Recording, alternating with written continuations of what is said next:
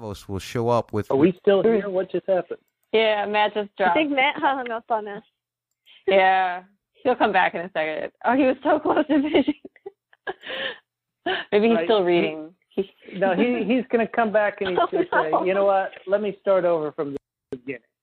Welcome to Podcast Winterfell, everybody. He's going to be like, guys, I forgot to record this. Oh, no! Start over. Spoiler alert, this podcast will be covering material from all of the series of Game of Thrones, as well as all of the A Song of Ice and Fire books, including Winds of Winter sample chapters. If you're not up to speed with all of that and don't want to be spoiled, then this podcast might not be the one for you. If you are up to speed with all of that, we hope you enjoy.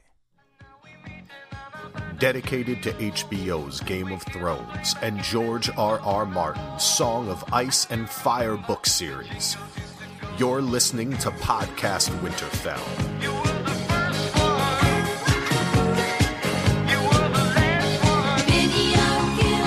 Book theory. Book theory.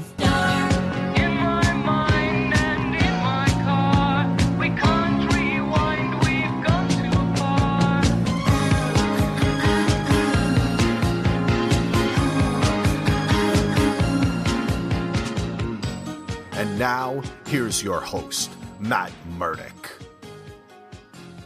Hey everybody, welcome back to Podcast Winterfell, another special episode of the podcast where we're covering A Song of Ice and Fire book theories that may have been enforced or trumped by the show, skipping ahead of the books.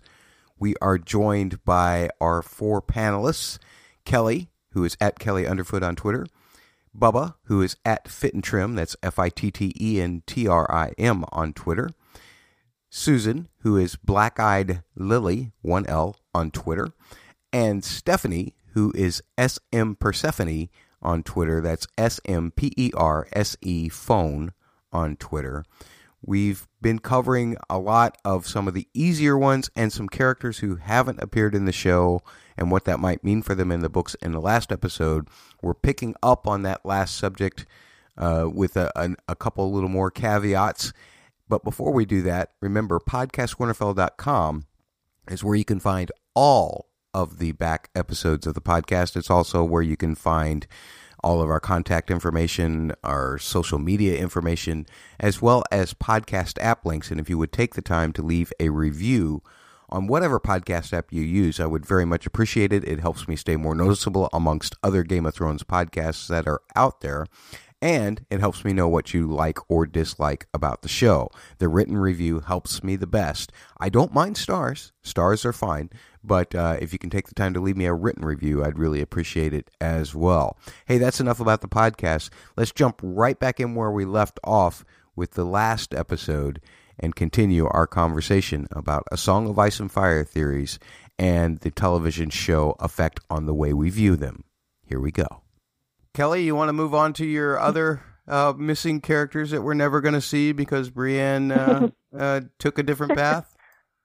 I know. Everyone's grateful that Brienne's walkabout was cut out of the show and consolidated into a much more efficient path that she took, which is very creative because it was not at all taken from the book. She went all over the place. She didn't go in the book. But because of that, we didn't get a lot of characters like Kyle Hunt, who seemed to kind of tie her into a lot of more humane side. I don't know if we'll ever get that backstory from, I guess we did get the backstory from her, just from her telling Pod. So I guess some of the characters were not missed, but a character we did miss. Did you guys consider Swearingen as Maribold? Did you guys make that, or do you think this was a completely different Septon that we saw?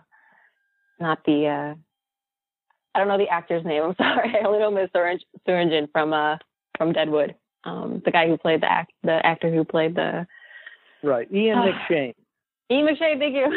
Yeah. Did you guys consider him to be Maribold? Like, Brienne never met him, but he kind of played the same. I kind of took him to be finding the Hound. The elder brother. Okay. Because elder brother was the one who killed Sandor, and so I kind of took him in that role rather than the Maribald. Good. You know, I know some people have seen it as kind of a combination of the two, but it just seems to me that they kind of dropped Maribald totally. Oh, because that dropped the most tragic loss of a character that we're not going to get, which, in my opinion, was Dog.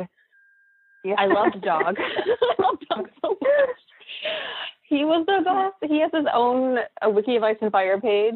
Just search Dog, and he shows up. Oh, my God. He's so adorable. And if you haven't read the book, what are you doing listening to this? But also, read about Dog. He's adorable.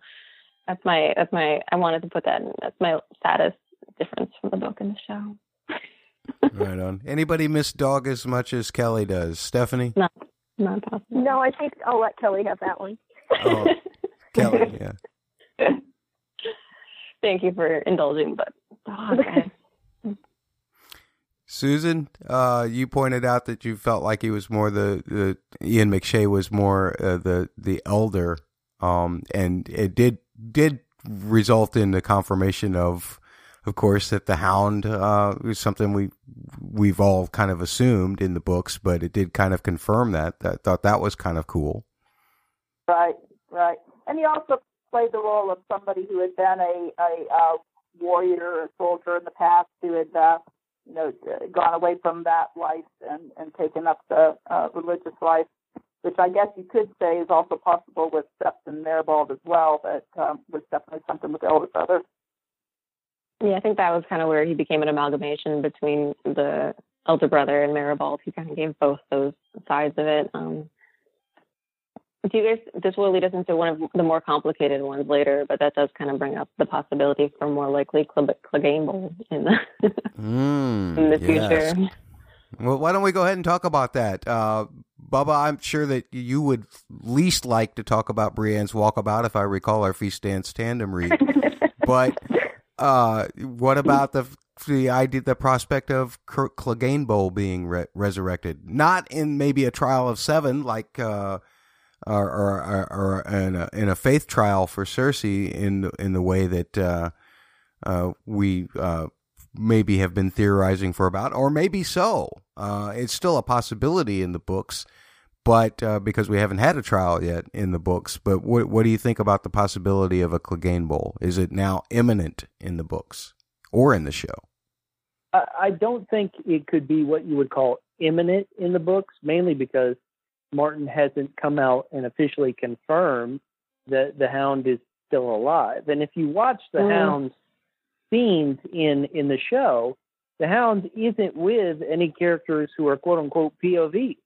So, when could this Hound, if he's there on the Quiet Isle, how could the Hound get into somebody's POV where they're like, hey, he's still alive. Hey, he's here. So if there's going to be a Clegane Bowl, it would have to be very deep into the Winds of Winter or save for A Dream of Spring.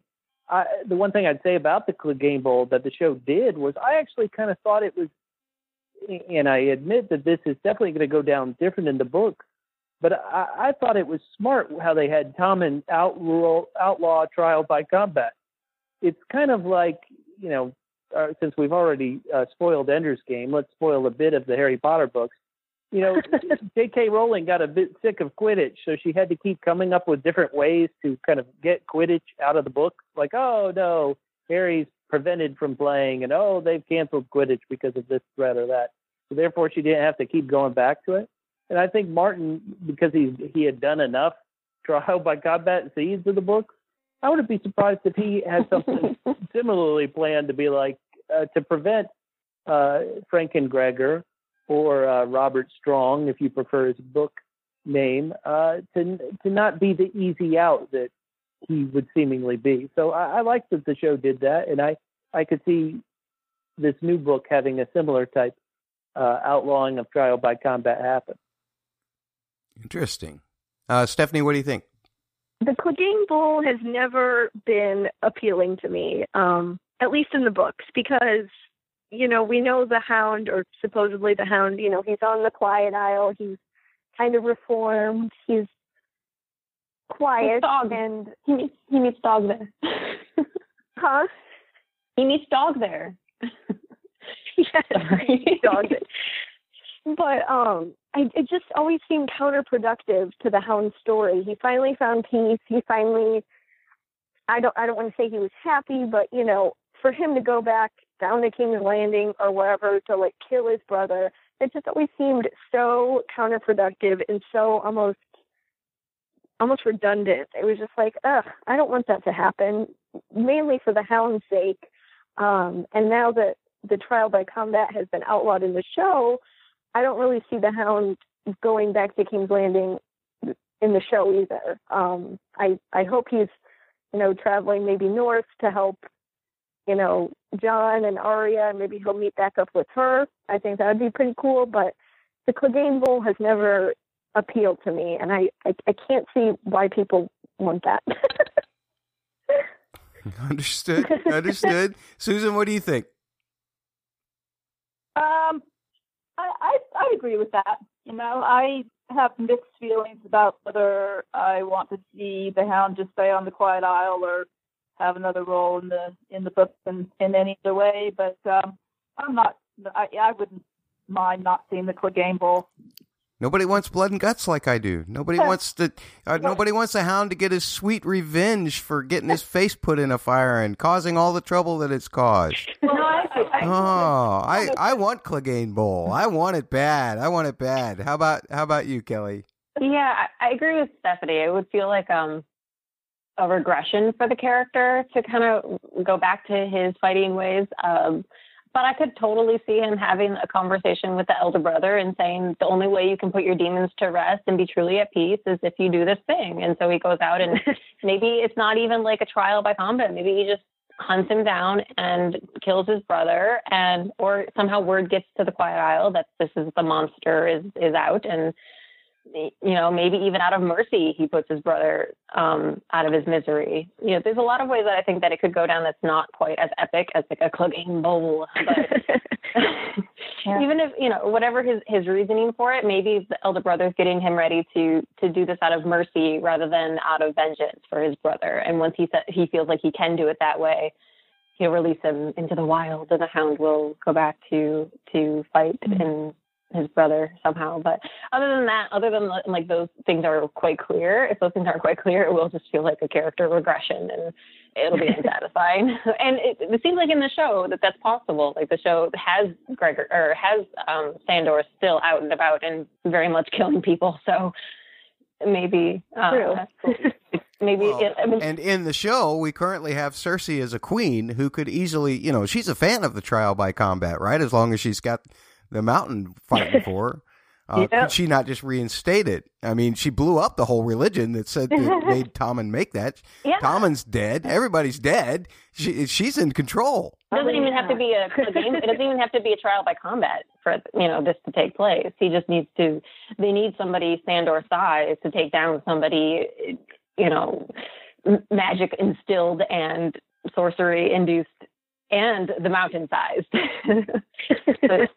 Perhaps. I would like to just counter what Bubba said, though, in saying, do you really think that George Martin is tired of the trial by combat? I think he likes those. You know, he's already done, 3? We'll see. Yeah. And theoretically, isn't he going to do yet another one in the Brienne, Jaime, Lady Stoneheart? Well, maybe he won't. I don't know. Yeah. Maybe she'll just kill him. I don't know. I think he likes all the blood and guts. That is true. Yeah. He does spend an awful lot of words describing food and blood.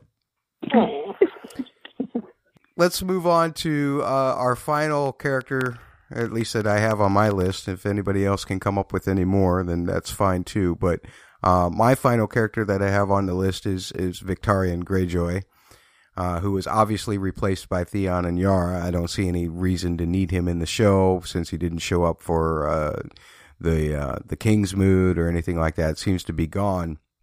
But I do want to add this caveat.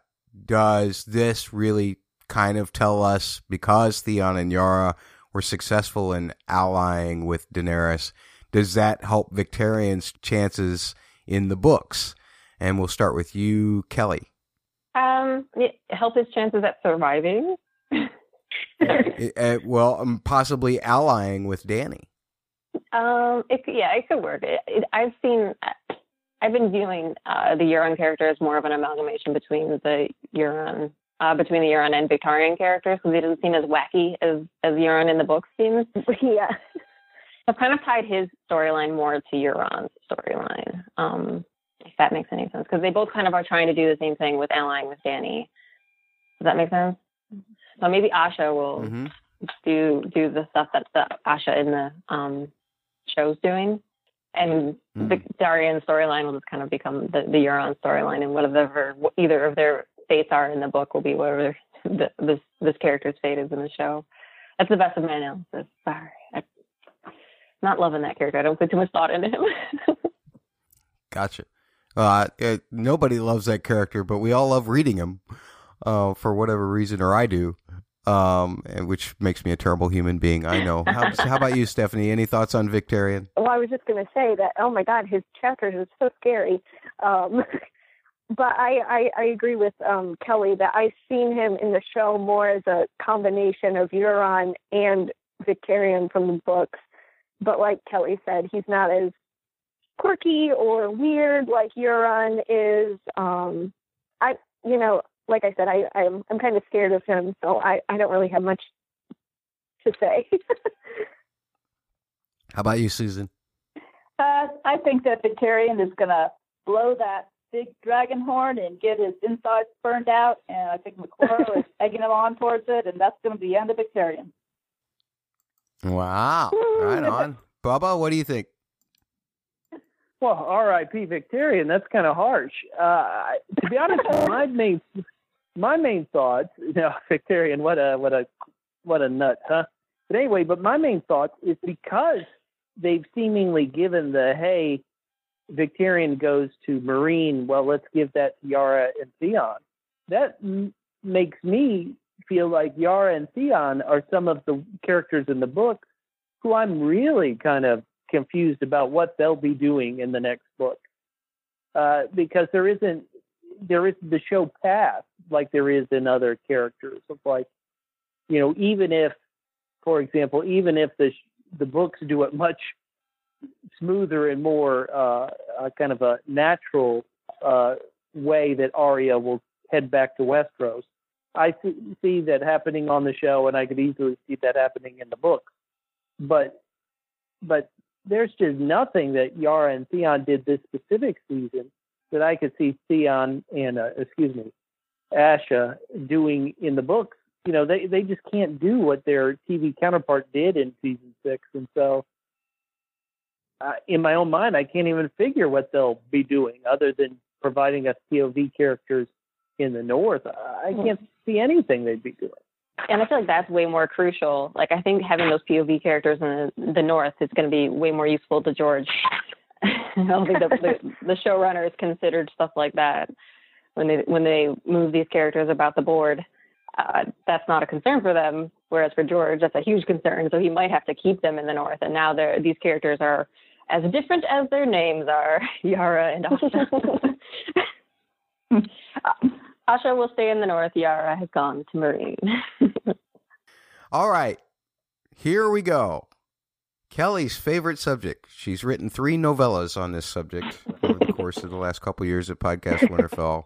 We're talking about the Grand Northern Conspiracy. Jon Snow is now king, which confirms the hope of the Grand Northern Conspiracy, but does it confirm the theory itself? There's a couple things you can think as for. Jon Snow is king, and some factions of the North united. If you want to go against the Grand Northern Conspiracy theory, as someone on this podcast naturally tends to go, not saying any names, but he's the host. Jon put the force together himself, and Jon was made king after one impassioned speech by some little girl, Lyanna Mormont, our favorite Mormont ever. It was no massive conspiracy, and the fact that we don't have a Lady Stoneheart or a Brotherhood role seemingly playing any position in Jon Snow becoming king. Did Dave and Dan just skip ahead and go over it? Or are they saying, it's not really what you think it is? Kelly, you want to start us off with your impassioned imploring that the show did prove the Grand Northern Conspiracy, or do you believe that it did not? Dry my eyes as I bawl as I watch this unfold so easily. Well, it took hours and hours of research and writing and putting the pieces together. It took so much work for the plot. I feel you, George. Let me just put it this way. I feel you, George. The pain of seeing that come together with like 4 lines of dialogue versus pages and pages and books of effort to put it together subtly, elegantly, beautifully. And it just happens on screen. I think we're just looking at the difference between the mediums. Like it's way easier just to show it happen in quick succession. And it's way more satisfying to read it happen in long, drawn out, believable characters with believable motivations and desires. And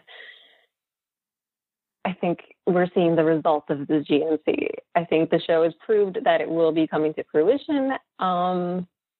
Whether or not it's separate factions working for a common goal or a united faction working for a common goal. Like, I think it all comes down to the fact that this is what happens. And, but if it's separate factions working for a common goal, then it's not a conspiracy. Correct. It's what we talked about on the GNC episode. That first tier is really all that really got accomplished. That's all they had in common was get rid of the Boltons.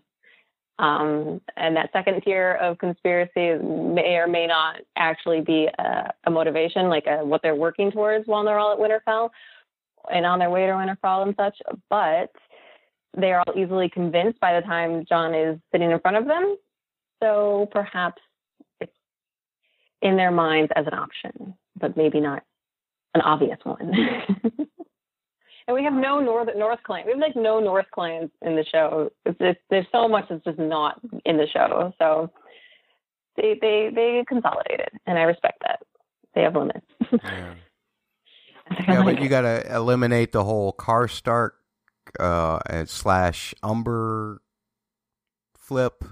Right? Yeah. Oh yeah. There's so much flipping that doesn't happen. I mean, there's the march to Winterfell like barely happened. It was like half a scene of it. It was so sad, but it's chapters and chapters of Asha just going with Stannis' army, and you find out how tragic this march was and how many people died. And in the show, it was like, oh, a little sprinkling of snow, is it? I'm a southerner. This is uncomfortable. And that was it. Like, there really was. It was, as somebody who spent so much time delved into it, it was disappointing, but I respected it because nobody else cares as much as like the 5 of us in the world that read into that. And then they had to burn Shireen to get rid of that little bit of snow. I know. I'm like, seriously, do you know how easy you have it to your book counterparts? Get it together, man. Oh my God. I'm done. I respect what the show did, and I think it just shows that it's where the books are going. I'll be done now. Fair enough. Stephanie, we didn't have you on the GNC podcast, but what do you think of the Grand Northern Conspiracy theory, and what do you think about the way the show kind of skipped to the end? Well, I love the Grand Northern Conspiracy, and I think you guys have done a fabulous job laying it out and explaining it. And, you know, I think the show has, honestly, they've done a good job of putting it together. I do think it's true. Jon Snow is king. Mainly because of a little Lyanna Mormont, who's the greatest character to live. But remember in the show, they also kind of had people rallying for Sansa, you know, telling her to put a candle in the highest tower. And so I think they kind of showed a little bit of conspiracy going around, you know, with loyalty for the Starks. I have to disagree with you there. I felt like that was merely Brienne telling the inn person to get word inside to somebody that he trusted to tell Sansa. I don't think there was any conspiracy about that. You don't think so? But if they weren't, no, I don't. If they didn't have that in them, would they really go against the Boltons if they weren't on the Stark side? I mean, that was pretty risky to do something like that. Because they had the banners already? One woman did, and there was nobody else punished for that. You know, Ramsay showed Sansa the girl the woman, and that was that. I think Brienne merely told that innkeep, when she said, I need you to do, or asked him what he thought. Not that the most of people weren't for the Starks. Don't get me wrong. Right. Most people are for the Starks. But just in general, I mean, compared to Theon Greyjoy and to Ramsay Bolton, what are you going to say? Again, it doesn't seem like it's a conspiracy. That it just was that particular instance with the candle was just find somebody. Something that was said off screen was find somebody you trust. Tell Sansa that I'm here. Well, I think it was a conspiracy, and I think they had after the Battle of the Bastards, they had the Stark banners ready. They were ready for this. They were planning for this. Okay, the Stark banners thing that was pretty interesting, but I think they just pulled them up out of the cellar. Okay, well, Matt, you can just. No, I'm kidding.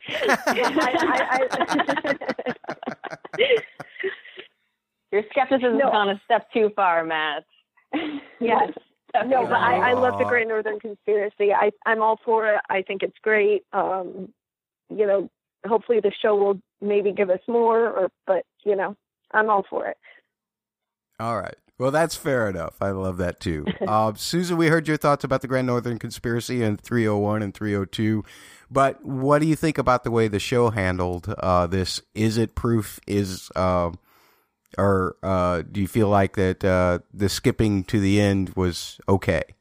I think because of the fact that they didn't take the time to develop so many of the northern characters that are central to that, then yeah, I think they had to do it that way. I wasn't crazy about the way they handled the Karstarks and the Umbers, but there were so many others that they didn't even really developed. And yes, we got wonderful Lyanna Mormont, and that was great.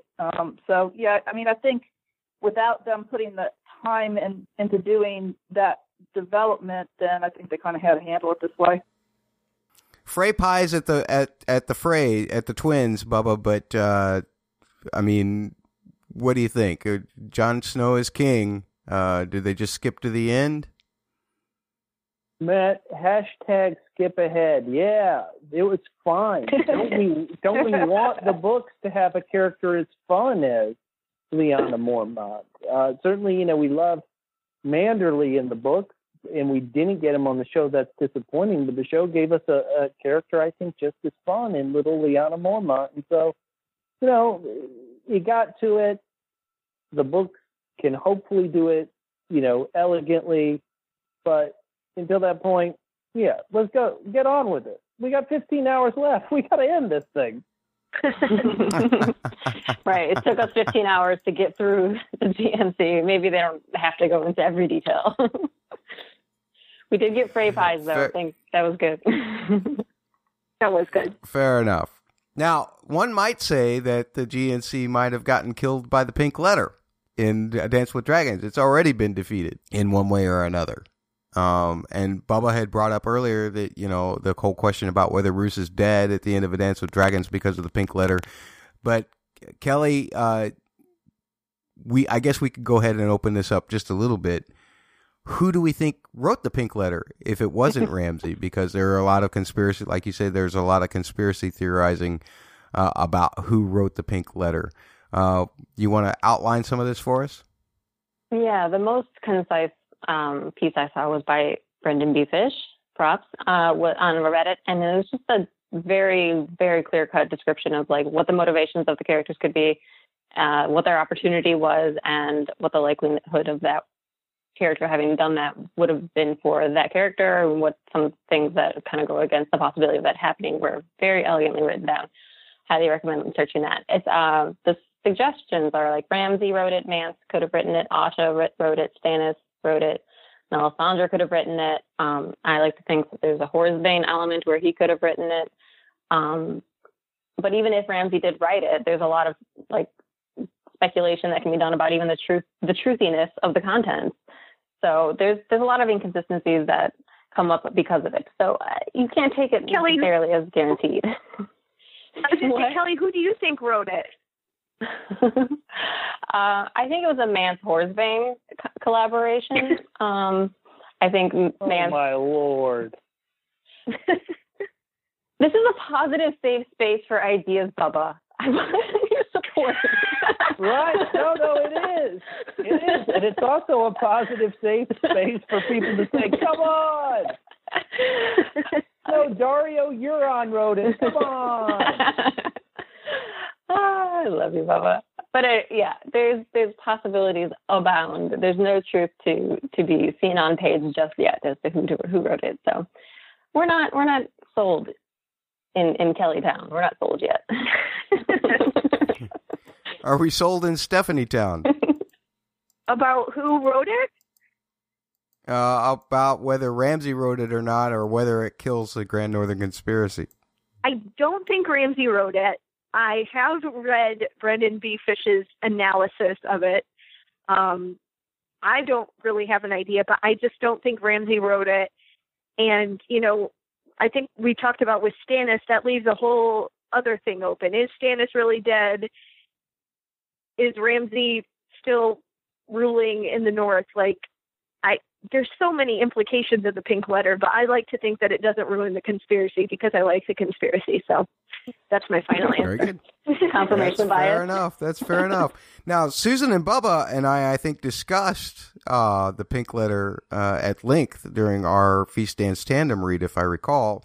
Susan, you were on that podcast, right? I was, and I think I've changed my mind a little bit about the pink letter since I don't even remember what my opinion was of who wrote it then, but I think I'm at the point now where I think the simplest answer is the easiest here, and I do think Ramsay is responsible for it, but I think that he has some incorrect information.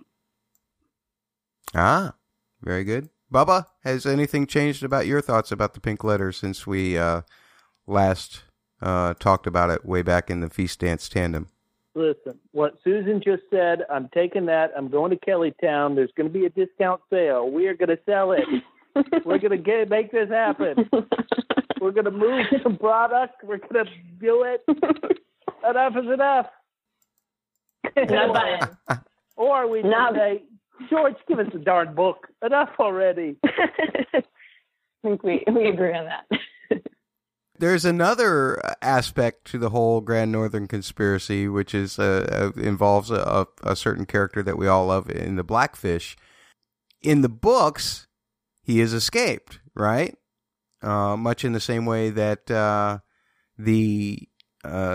Brienne and Podrick escaped during the siege of River Run. Now, with Jaime and Walder, basically their conversation seems to confirm that the Blackfish is dead. I can't see any reason why Jaime wouldn't have looked for the body once the body was reported to him. So does this mean that first of all, what does it mean for the GNC? Second of all, what does it mean for the Blackfish in the books? Does it mean his role is significantly diminished?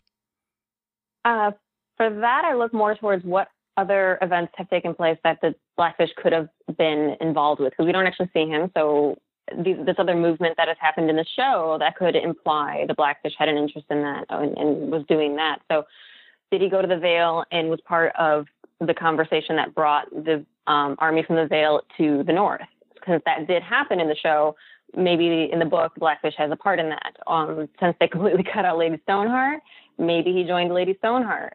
There's things like that I kind of look for clues into where the Blackfish ended up. How either his role was played by someone else in the show, or how his storyline was cut out with other things that were cut out. So it could be that it's diminished. Nothing's impossible, but it makes me so sad.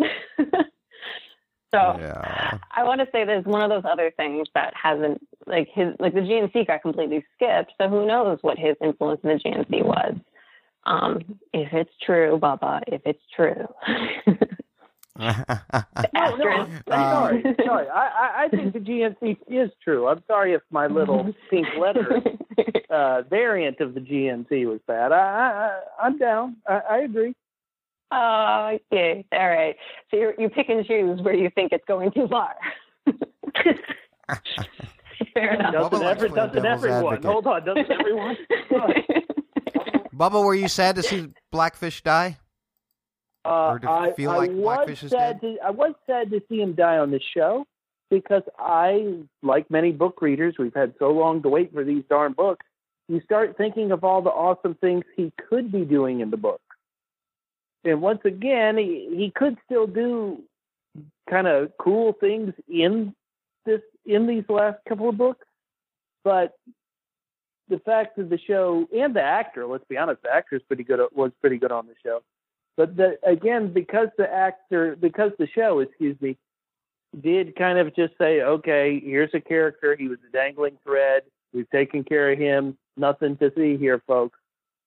It does make me think that these characters, their counterparts in the book, once again, it goes into, importance or significant, but it makes me realize just how insignificant they may be in the books, and probably, to be completely honest, probably are in the book. So sad, but once again, I am at the point where I'm ready to see this thing come together and end. And so, if that means occasionally skipping ahead and saying goodbye to a character I do like, an actor I do like in the Blackfish, I understand it. Let's just go. Understood. How about you, Stephanie? I was definitely sad to see the Blackfish, but he went out fighting. It was more Edmure's lame decision to give up the castle. And I like the actor who plays Edmure, but it was just kind of why'd you do that? And then the Blackfish, he dies, and like Bubba was saying, what are the future, I guess I keep saying implications of that, but does it mean that he's just not that important to the story anymore? I'm not sure if he really had anything to do with the Grand Northern Conspiracy, but it just kind of sucks that he's gone from the show, and that just probably means he's not that important to the overall story in the books either. Understood. Susan, final word on Blackfish and on the Grand Northern Conspiracy. It's all yours. Okay.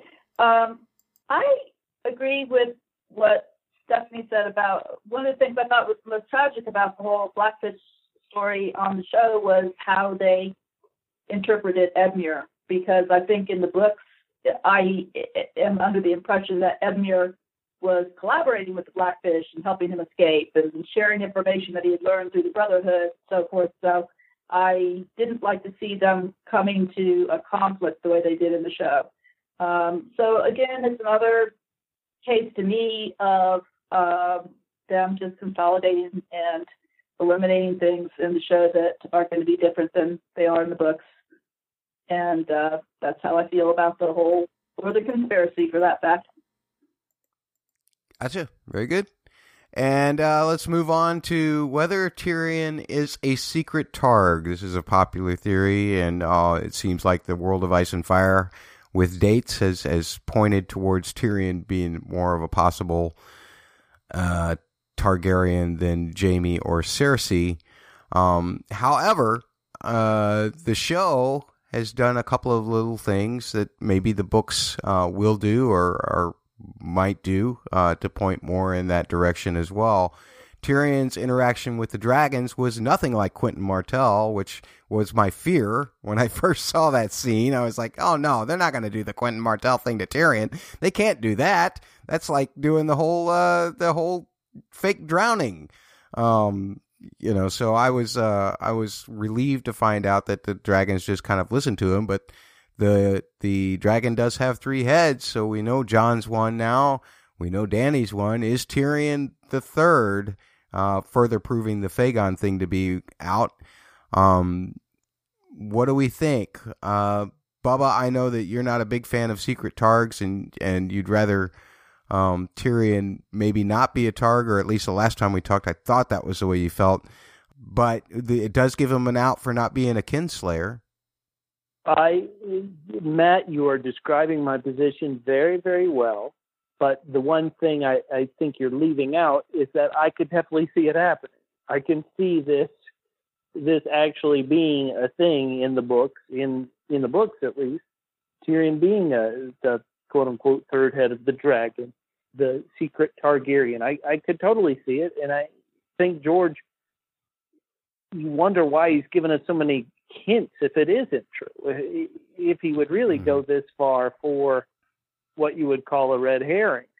But it doesn't feel like in the last 15 episodes you can get there in the show, especially since the show hasn't been giving us these clues. So, you know. Oh, that's a good point. How about you, Stephanie? I agree with Bubba. I think, I like the secret Targaryen theory, though. I think the books have given us plenty of evidence with Tyrion's dragon dreams and, you know, Joanna Lannister probably being raped, unfortunately, by King Aerys. You know, the books have given us so many clues that, like Bubba said, I don't know why George would drop so many clues and then have them not come to fruition. But in regards to the show, the only thing we've really seen is the one scene with Tyrion talking to the dragon. And while that was really awesome and really cool, I think it'll take, like Bubba said, a lot of steps and a lot of leaps to show that, hey, wait, no, this actually isn't Tywin's son, you know, and they made such a big deal about him killing Tywin and being a kinslayer and everything. I think Tyrion is a secret Targaryen, but I don't think the show's going to get there. And if they are, I'm not sure how they're going to get there, if they get there. Fair enough. How about you, Susan? I concur with what Stephanie had to say there. I'm also a fan of Tyrion being Targaryen. They haven't talked about three heads of the dragon on the show. That's true. You know, I don't think it's going to be an issue there. I don't even know if they're going to end up having three dragon riders. You know, who knows? But I do think it is going to be in books.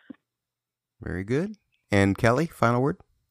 I'm pretty sure that Tyrion's going to ride a dragon in the show. So I just feel like they put so much energy into Peter Dinklage, and they love this. And even if it doesn't happen in the books, I'm sure he will be on a dragon by the end of it, just from how whitewashed his character has kind of happened, and he's the hero, really. And it's perfect for the show's track record, I think, to put him on a dragon.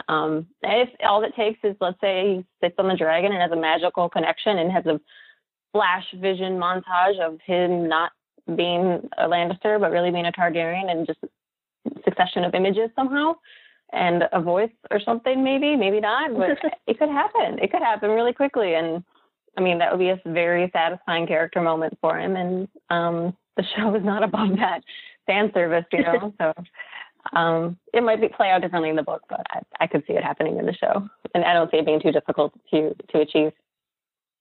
You know what, Kelly? It's just convinced me. All right, the show can pull this off. Yeah. Right. And just as one little caveat, and I can't remember if the show has covered Dany's mother dying during childbirth or not, but it doesn't really matter, because if Jon is a secret Targ and his mother died in childbirth, and Tyrion's mother died in childbirth, and you have the fact that Tywin's constantly saying, "I can't prove that you're my son," even and though Dany's he mom also died says, in childbirth. "Well, yeah, Dany's mom died in childbirth," but did the show cover that? That's what I'm saying. Yeah, you're right. I don't know. I just can't recall whether they've mentioned it or not, and it's possibly that they have, but it's a possibility that they have, but I just can't recall it. I'm just saying, you know, the secret Targs have that in common. If Tyrion is in fact a secret Targ, so I love that thought. Mm-hmm. Let's move on to someone who is not a Targaryen by any stretch of the imagination, although maybe just as ruthless and just as mad by the time we see her at the end of season 6. Let's move on to Arya here. In the books, of course, she's still at the House of the Undying, and we do have a sample chapter from the Winds of Winter with Mercy getting the same name and everything by as Bubba pointed out in our doc here. So, do we feel like Arya's storyline, as far as the House of the Undying goes, has been spoiled by the TV show as far as the books go completely? Do we see the same end for Arya in the books, at least to where she is right now in the television show? Let's start with you, Susan. Wow. Well, Arya's arc in this season was one thing that, we weren't too crazy about in terms of the way that she ended up leaving. No. Some of you weren't crazy about, not all of us. Okay. All right. I won't make that generalization. But I'm not sure that I'm going to, in terms of Arya going back and, killing Walder Frey and all that, I'm not sure about my take on that. I love a theory that's been put forth by Radio Westeros on this, where we have in the Sample Theon chapter, Justin Massey being sent by Stannis to take Jane Poole to the Wall, and then that she may end up going to Braavos with him. In fact, when she gets to the Wall, Jon's probably not going to have been brought back to life yet, and he had even considered sending his sister Arya to Braavos if she made it there. So if she makes it to Braavos, the idea that it's even been said, one comment that Theon said to her is that no one will care what Arya looks like, when Jane was so upset about her looks and so forth, that if she makes it to the House of Black and White, that maybe Arya could take her place and come back as Jane Poole. Wow, I hadn't heard that one yet. What episode of Radio Westeros is that? Well, I don't know. I'm not sure how recent it is. They do have, there's an essay on it on their site, Arya's New Face. They put together some clues in terms of, like I said, some of the things that have been said about Jane and the fact that she's probably going to end up going to Braavos, and that if Arya did come back with Jane's face, that it could be maybe appropriate for her to end up being the one who kills Ramsay. That she learned about that Basilisk venom, which is the poison that makes animals kind of go crazy. That was the one thing that was probably fed to that dog at Harrenhal that killed that guy. That Jack killed that guy for her. That possibly she could use that on Ramsay's dogs, and that would be kind of poetic justice, and a little bit similar to how Ramsay died there in the show. Interesting. I like it. How about you, Kelly? I'm recovering. That blew my mind. That sounds so good. My only question is like the time, like how long will that take? And, that stuff like that is a little, I'm sure they made a good point of it. And I did find the essay you were talking about. It was from like a long time ago. It was like their second essay. So if you have to dig back if you want to find it. But yeah, the Arya in the show is so different. And I'm wondering how book Arya will get there. So I feel like I didn't think about it until Stephanie pointed that out. But yeah, Arya is taking up some of the Lady Stoneheart storyline. So maybe they just kind of jump-started her killing spree a little early by giving her mom's murder victims or at least behavior and goals with Frey vengeance. So it could catch up. She could catch up with her show self, I guess. I don't know. I'm a little worried for my namesake here. I'm a little underfoot, but Aww. I'm gonna have to take some ideas from you guys on where she could go, because mostly my brain is like refusing to see her as this evil assassin that has no heart, and that's kind of how she seems to be going in the show, which is awesome and like very cool to see. But it's exciting and exhilarating in that way. But other than that, it makes my heart sad. Very sad for her. So unless that's what they want, I can't see this as going another way for her. If they want the audience to be sad for this girl, I guess they got it. Stephanie? Well, first of all, Susan, I like that theory. I hadn't heard that one either. That was pretty interesting. But in regards to Arya in the show, I think they just jumped ahead with her storyline. I think they figured out, okay, we're taking too long in Braavos. We need to move this forward. So that's why it just went so quickly. And, I was kind of perplexed by how quickly she recovered from her deadly stab wound and how she just kind of hopped on the ship and was in Westeros all of a sudden. So I think they just sped her timeline up really quickly. And I do kind of like her taking over the Lady Stoneheart and killing Freys and kind of being a killer. It doesn't make me as sad as it makes Kelly. I think Arya, I think it kind of works for her, and I think she'll make her way to Winterfell and maybe go mess up some White Walkers somehow. But after she meets up with Nymeria, right? Yeah. My God, yes.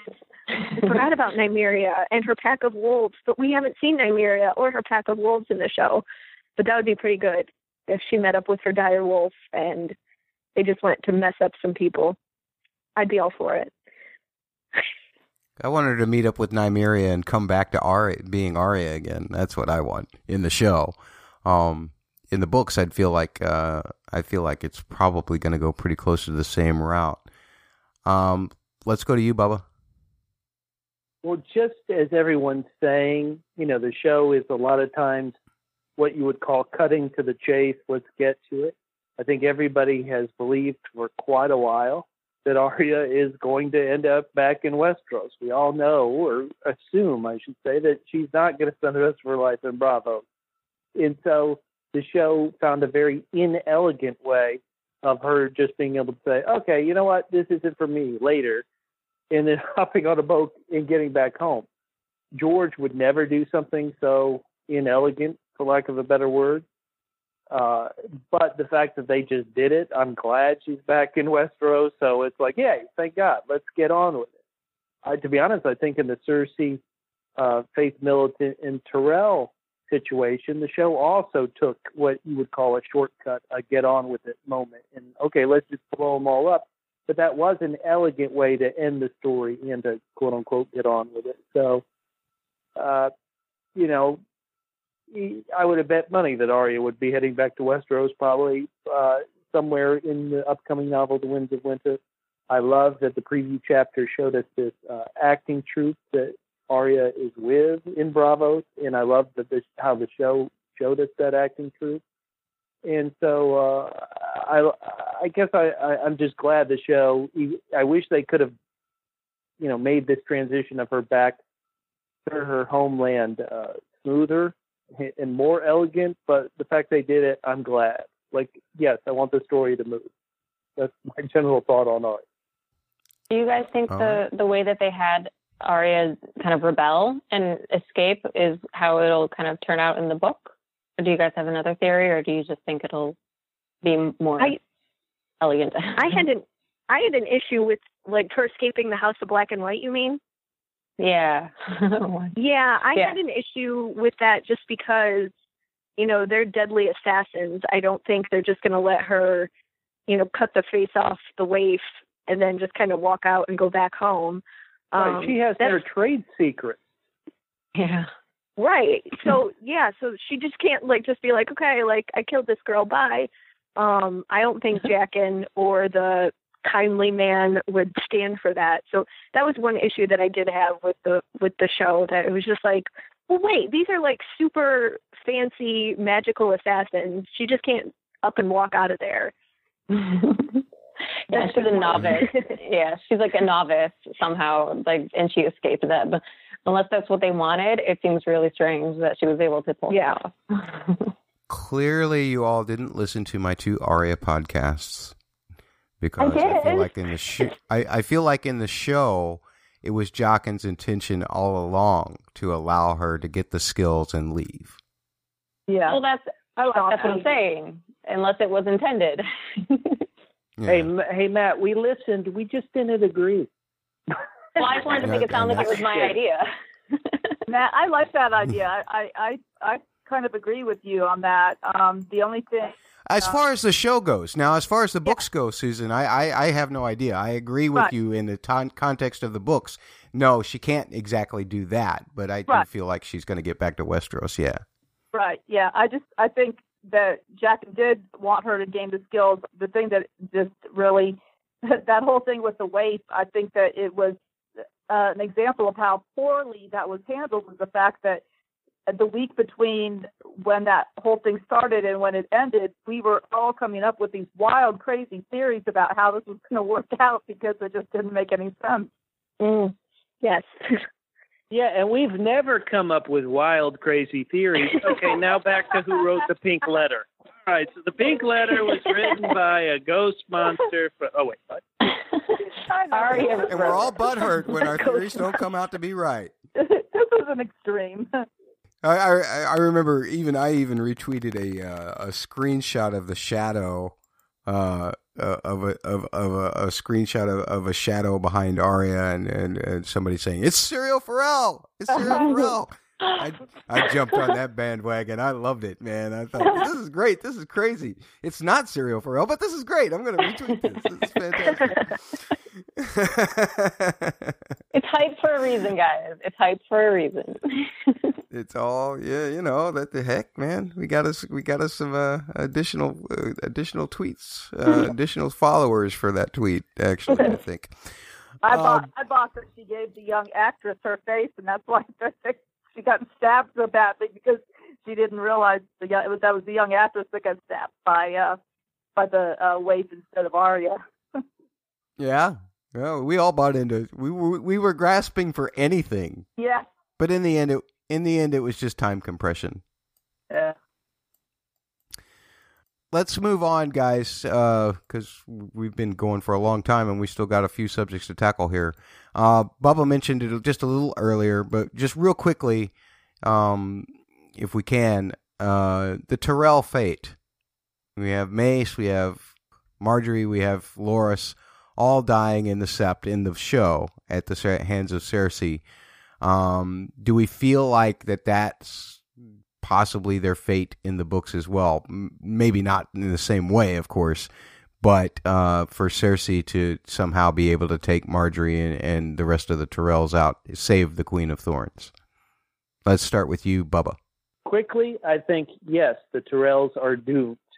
I think if we're not talking about it, but if you follow some season 7 spoilers, it even kind of implies some of the things George has implied about the Tyrells in the later books. So they're doomed. They will not die in a wildfire explosion in the Sept. We know that in the book, wildfire was removed from under the Sept.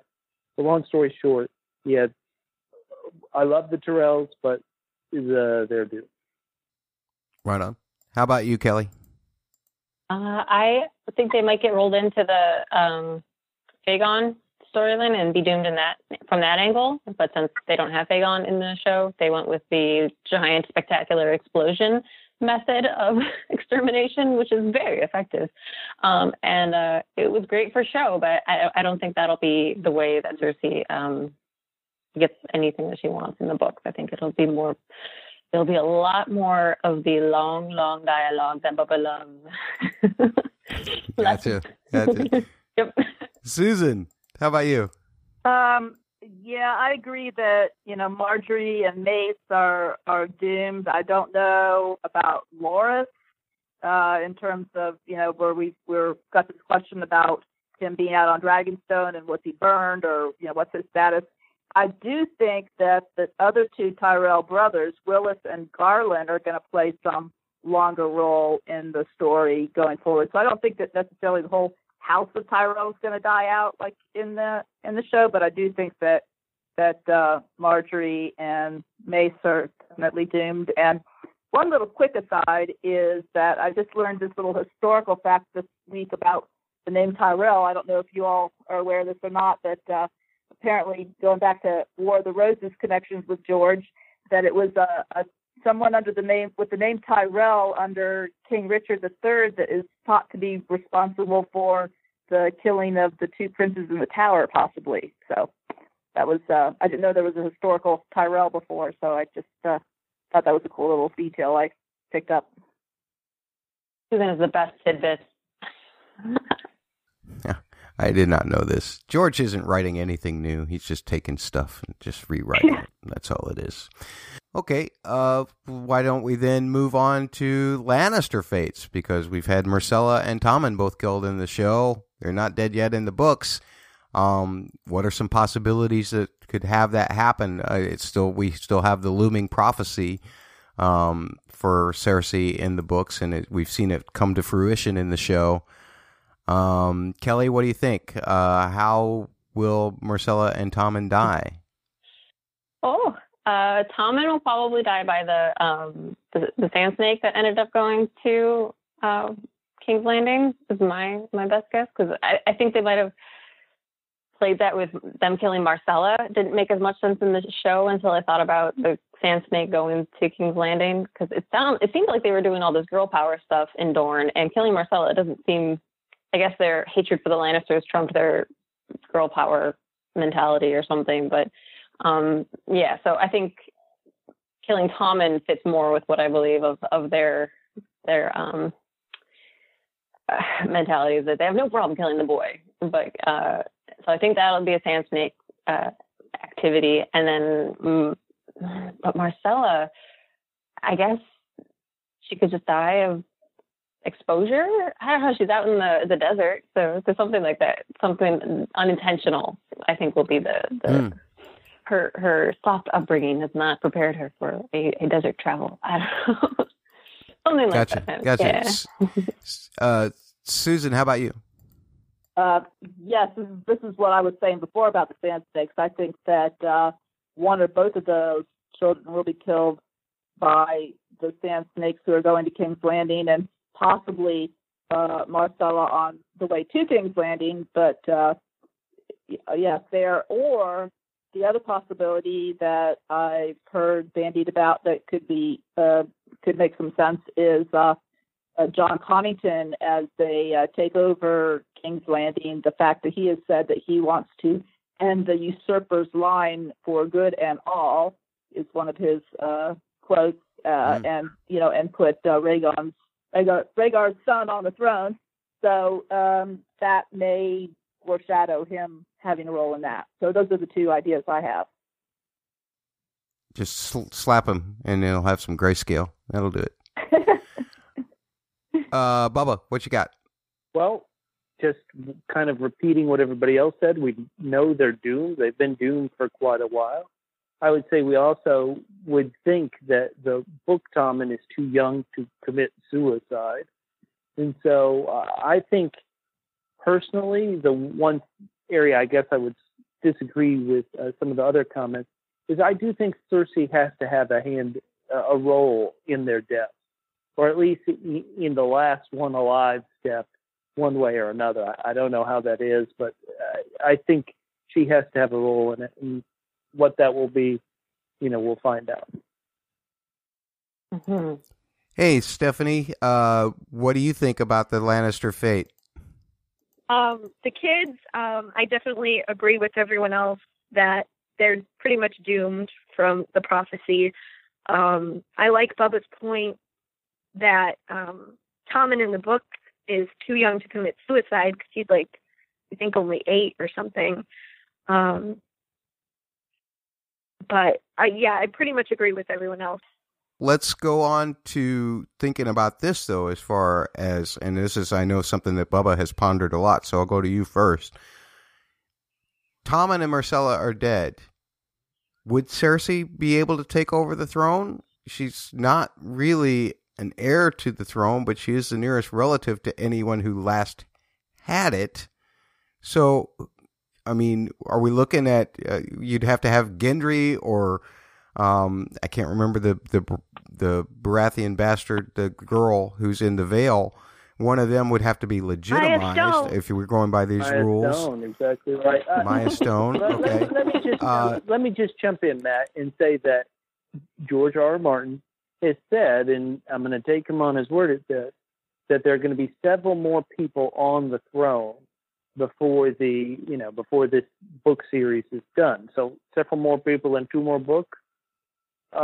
Who could it be? Well, to get a bunch more, because we've really only had 3. We've had Robert, His Grace King Joffrey, and Usurper Tommen. So how can you get many more through? Well, I think you do need somebody unorthodox, for a lack of a better word. Maybe not Cersei, but if we assume Fagon might get it for a bit, you assume based on the sample chapter, and if people don't like sample chapters, skip ahead 30 seconds, but you assume maybe even Euron might get there based on the vision Damphair had. So, yeah, I could see Cersei just at a certain point just claiming it by force. I don't think Cersei, even on the show, is doing it because she believes she has the right. I think she's just doing it by force. And so, let me say, I could see Cersei taking that seat. All right, well, let's go to you, Stephanie. What do you think? Who would try to take the throne if both Tommen and Myrcella were gone? I mean, I can definitely see Cersei trying, but I feel like there's so many other pieces in the book. The Tyrells are still alive. I know you guys talked about that they all kind of got wiped out. The High Sparrow's still alive. I feel like in the books there'd be so many obstacles for Cersei to overcome. And yeah, she does have, the mountain to kill everybody for her and do her bidding. But, maybe Marjorie might try to take over in the books, because in the show she's dead. But in the books, she's Tommen's wife. So she might say, look, I'm queen, here I am. And then, something terrible could happen that at Cersei's hands, and then Cersei takes over. But I think Marjorie will try to rule after presumably the children die. Interesting. Very good. How about you, Susan? Well, I do like that dream that Cersei has at the beginning of Feast, where she's sitting on the Iron Throne with Tyrion capering in front of her, and that she starts getting caught up by the throne and everything. So I don't know. She might make it there. The other scenario that I see is, as I am a firm believer in the idea that Aegon and Jon Connington are going to take over in King's Landing from the Lannisters, that it could be that she doesn't have the time to do that, that all of that is happening at the time that her last child is being killed. So, and then the younger, more beautiful queen being Arianne Martell, who comes with Aegon. Interesting. Very good. Kelly, last word.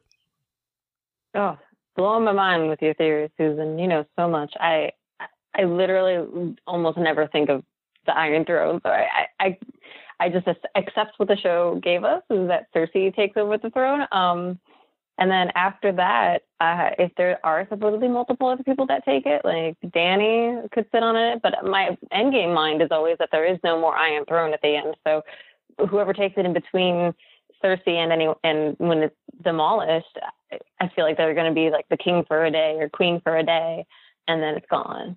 So whoever it is that liberates Westeros, I think, will be, whether it's Aegon, Dany, Jon, Arya, Sansa, whoever it is, will be the last person to sit on it, and that's the plural people after Tommen. Right on. Very good.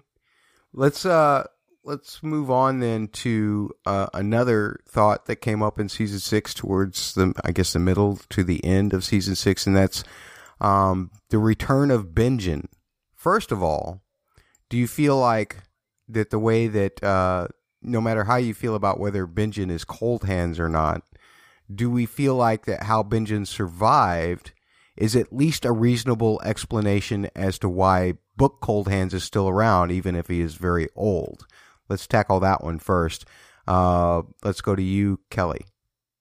Yeah, I don't understand, I guess, how they justified Benjen being cold hands, except that they just wanted fan service. So that's fine, and that's great, and I accept that. And we got free pies, and we got Benjen. Show is done its duty, and that's all I can expect from it. But for the book, that's I think very likely not Benjen, and Benjen has some other role to play. So okay. Yeah, does that make sense? Yeah. And as far as Cold Hands being able to survive, was he aided by the Children of the Forest the same way that Benjen was, do you think? Regardless of who he is? Yeah, he seems allied with them. So it seems, and he's doing Bloodraven's bidding by bringing Bran to him. So I think that there's some, at least, we're not the others, so we must at least work together a little bit, whether there's actually an alliance between them all in one way or another. but yeah, they're just the Benjen having been helped by the children, fine, and Cold Hands having the same storyline, fine. Very good. We've had these discussions before. I've had this with many people about, this note to the editor that Dave and Dan directly called Benjen Cold Hands, and like Kelly said, it may have just been fan service, or could it be that George was just merely lying to his editor? And if Cold Hands, even if he isn't Benjen in the books, was the explanation as to how Cold Hands could even be around satisfactory for you? Okay. I do agree that it was fan service, and regarding his note to the editor, I think that's a really interesting tidbit that you brought up. I don't think George was lying to his editor. I think Dave and Dan just did what they wanted, and Okay. I think they've just done what they wanted. I was kind of excited to see Benjen because we saw him, I think, in episode 1, and that was it, and then he pops up 5 seasons later, and it was kind of like, oh, hey, there he is. So it was cool to see him, but I think it was mostly like Deus Ex Machina, but with Benjen and Cold Hands. It was just fan service, but it was okay. Very good. Susan, what do you got? I think they took the ball in their own hands. I don't think George was lying. I think that they've combined Cold Hands with Benjen. I'm hoping that we will get some explanation about Cold Hands eventually in the book, about Benjen eventually in the book, that we'll know a little bit about what happened to him. But I do think that they just were combining characters for the sake of not introducing this strange character writing else. They brought back in someone that the fans were familiar with and happy to see again. Now, Bubba, if I recall from our Feast Stands tandem read, you had determined that Cold Hands was actually time-traveling dead Jon Snow. So, do you still believe that? Matt, if you reveal my secret theories, then no one will have a reason to go back and download those old shows. So let's just say that might be it. Actually, I thought it was time-traveling Bran, but sure. I just to be succinct, I agree with everybody. I think the showrunners combined 2 characters, and so that's why they were actually saying both characters' names, Benjen Cold. Mm-hmm. That's my thought. Right on. Were you okay with the reason? I mean, does that seem like a plausible explanation as to why Cold Hands would still be around, even if he's maybe a 600-700-year-old corpse? Yeah, sure. Right. Magic has a plan, baby. Right on. We've got this one from IamKing_45 via Twitter, and I love this because I Am King had expressed that he liked the fact that whether Margaery was involved in the Purple Wedding or not seems more ambiguous in the books. Obviously, in the show, she seemed pretty oblivious about it until the Queen of Thorns tells her. Which do you like better? Do you like the idea that Margaery had no involvement at all? Do you think that she did have any involvement at all? Let's go to you, Kelly. I liked seeing her progression on screen as she went from being maybe slightly protected, but also still learning from her grandmother at that time, to definitely capable and slightly on the nicer side of manipulative. I don't want to straight up call her manipulative because it really was just self-preservation most of the time. But the in the show or in the book, she did have she did not seem as capable as she did in the show. So it's that weird mix of it seems like she was able to grow beyond her book character within an episode of the show and surpassed her. Whereas in the show, maybe it's just not as evident on page that she is as capable and manipulative. And it's not all her grandma doing it, but I prefer the show Margaery that we get to kind of see her progression and learning. Very good. Character. All right. How about you, Stephanie? Well, I have a special affinity for Natalie Dormer, so I prefer the show Margaery as well. But I do I like the idea that she was involved in the plot. That makes her a little more sinister, a little more interesting. And like I said, I love Natalie Dormer. I think she's amazing. I think it gives her a little more spice to know that she was like plotting against her new husband at their wedding. I like it. Very good. How about you, Susan? Yes, I do think that in the books Marjorie was in on the whole thing because of the fact that she was sharing that cup with Joffrey, and I think that the family would want to have been in a position to have given her some sort of warning to not be drinking out of it anymore after the poison had been inserted.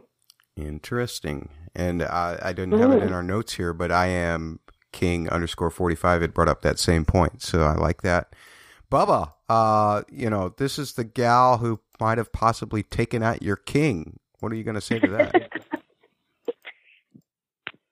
Well, I'm going to ignore you're trying to bait me about his craze.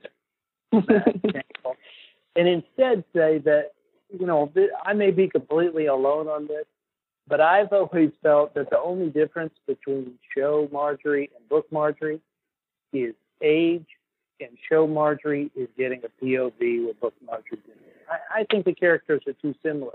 So I know people have that feeling. I never thought book Marjorie was involved in the Purple Wedding, and so the fact that show Marjorie wasn't, to me, that made logical sense. Very good. Very good.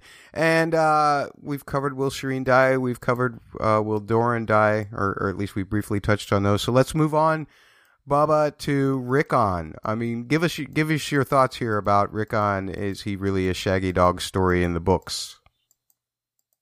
Well, it's very funny that it wasn't until the show, and to be honest, a couple years ago on the show, that I really put the name of Rickon's direwolf, Shaggy Dog, together with the infamous Shaggy Dog story literary device. And now the way that Rickon got dispensed so kind of haphazardly on the show, man, oh man, I am worried that that name Shaggy Dog is actually Martin kind of laying a little hint as to what he meant with the character. And so my question is for everybody. Does Rickon really have a real story to play in the end of this saga? To be honest, I never really thought he had much of one. Martin hasn't given him much time as a character through all these books. And then to see the show kind of take him out so suddenly, so kind of afterthought, I just think, okay, this is a Shaggy Dog story, probably for Martin as well. That was my thought. Here's my answer, and then I'll go to you, Kelly, and we can just go around to then Susan and then Stephanie. My answer is yes. I believe that Rickon is a Shaggy Dog story, and I think that means the end for Davos as well. No. Wow. Yeah. How about you, Kelly? Well, for those who don't know what the Shaggy Dog story is because I just had to Google that because I'm not as smart as Matt and Bubba, apparently, is that the extremely long-winded anecdote characterized by extensive narration of typically irrelevant incidences and terminated by an anticlimax or a pointless punchline. That's so disheartening to read, but feels so true for Rickon. Would he be so obvious? I don't think George would be so obvious. I have to soak this in for a second, guys. That's blowing my mind. You guys are too smart for me. And I think I might have to agree with you. Well, sad. That's awesome. I learned something today. Thank you, Bubba. That's it. I'm going to cry now. Oh, boy. While we're waiting, I'll share the fact that I agree. I think that Rickon is a Shaggy Dog as well, though I do think we're going to see Davos bring him back, but then I don't think his story is going to amount to anything. I was going to say, Kelly said she was going to start crying now. I remember just crying so hard when, who was it, the Karstark or someone threw Shaggy Dog's head on in the show, and I remember everybody saying, "No, that's not Shaggy Dog. That's too small. That can't happen. This is all like part of the conspiracy." You know, we were all up in arms, you know, hoping that it really wasn't happening, that it really wasn't Shaggy Dog's head, and Rickon really wasn't betrayed by the Karstarks or whoever. And you know, and then it turned out to be true. And then, you know, Rickon doesn't bob and weave. He just runs in a straight line and gets killed. It's like, man, you know, it was disappointing. And I agree with everyone that he is a Shaggy Dog, but, you know, we were hoping he wasn't. I was hoping he wasn't. Very good. Yeah. It could be that Davos's fate does not have to be tied to him, and that he is being going off on a wild goose chase, a wild Shaggy Dog chase, where he doesn't participate. He doesn't participate in the fighting, and then comes back and delivers Rickon or not. And either way, he just avoided all of the fighting and just has to deal with the consequences. Hopeful voice, maybe. The last sentence of the last Davos POV will be, as the cold overtook him and his eyes darkened, he thought he saw a unicorn? ?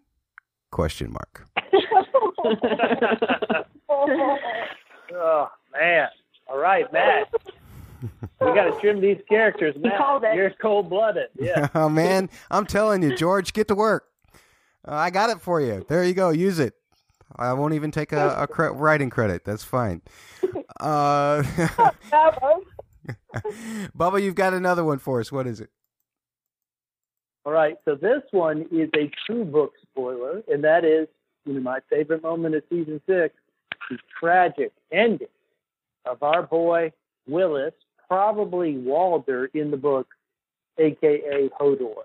And so I was throwing out a question for everybody, and that is, what door in the book will Hodor hold the door on? My first thought is somehow that the door he's holding in the books could be the Black Gate, the infamous pathway which allowed Bran and his companions to get north of the wall in the books. And I was thinking, well, maybe that'll be the door Hodor holds the door on. But if anybody had any other ideas, I'd love to hear them. Anybody have any guesses as to when Hodor's hold the door moment will happen in the book? I'd love to hear too, because once again, that was my, kind of the moment that really blew me away in season 6. What do you think, Stephanie? Oh, that's such a good idea. I haven't thought about what door he's going to hold. So let me ask you this, Bubba. Is the Black Gate that you're talking about, is that the one that's made out of weirwood? Yeah. Or isn't there a door? Yeah, I was going to. That's my own guess, but, it could be any door. It could be any door. It could be one at Winterfell. Oh, man. I'm not sure. I like the idea of the Black Gate, because that's what I immediately thought of, the weirwood door at the wall, since they're already up there. I don't know, but that has me thinking. I really like that. Also makes me sad, though. Yeah, it makes us all sad. What do you think, Susan? I do seem to remember that when that episode happened, that there was some comment from George that in the books it'll be a little bit different. So I do think that there will be some changes. I like Bubba's idea about the Black Gate. I think that would be very interesting, and I really don't have any other ideas or anything else to add to that. Kelly, got a notion? My only question is that we're just all assuming that it's not going to be how it was in the show. Like, there's not going to be a random door in a network of tunnels suddenly. No, you're right. It could be. It's just it felt weird, to be honest, way back at the beginning of season 6, I guess the second episode, when they introduced that place had a door. Right. Oh, wait a minute, this cave has a door? And so they brought in hinges. Right, exactly. So it felt weird. Like, it almost felt, and I guess this question is coming from the idea that it felt like the show did just kind of add a door so they could have the hold the door moment then. But you're completely right. It could happen almost identical when Bran and Meera have to escape the children of the forest. too. Oh my gosh, and Bran doesn't have his wolf now either. Oh. Yeah. Dead dire wolves. The death of summer, though, that was a nice metaphor, I thought. Yes, I do too. Yeah. I don't have an idea for a door. I don't feel I remember, Susan, I remember you that comment that George made that it wouldn't be exactly the same. So I don't feel like it'll be in that way either, but the Black Gate's as good a guess as any for me. I don't have a clue, to be perfectly honest. Real quick, yay or nay, and there's no reason to elaborate on this, but will Tyrion become Hand of the Queen in the books? Let's go to you, Bubba. Yeah. Stephanie. Yay. Yay? Kelly. Question mark. Oh no, she's always got to make it so that. Yeah. I'll say nothing else. I just say yay? Question mark. Okay. And Susan, what do you think? Yay. And I say yay as well. Last, two more. Here we go.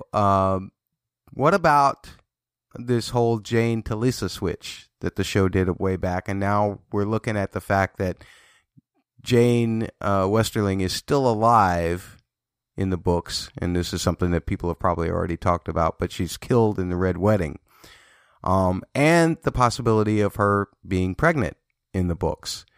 But if the books do kill Jane, is it possible that she could be killed when taken to Casterly Rock by the Brotherhood? Wouldn't that be a nice fitting irony for the Brotherhood and Lady Stoneheart? Or is it possible, as we had a gentleman who sent in a whole bunch of theories during our Feast Dance Tandem read about where Jane Westerling actually was? Did she possibly escape the same way the Blackfish did, or Brienne and Pod did on the show? So do we see any implications to the George has kind of promised that we're going to at least see her in one more chapter. Was it the prologue of The Winds of Winter, I think, perhaps? That's good. So what do we think is going on there? I mean, could Jane still affect the story? Should we just take the Talisa thing as a way to make the Red Wedding more tragic for the television show? Let's go to you first, Stephanie. You know, I think that they made such a point of it in the show of her being stabbed in the stomach and, you know, she was pregnant and everything.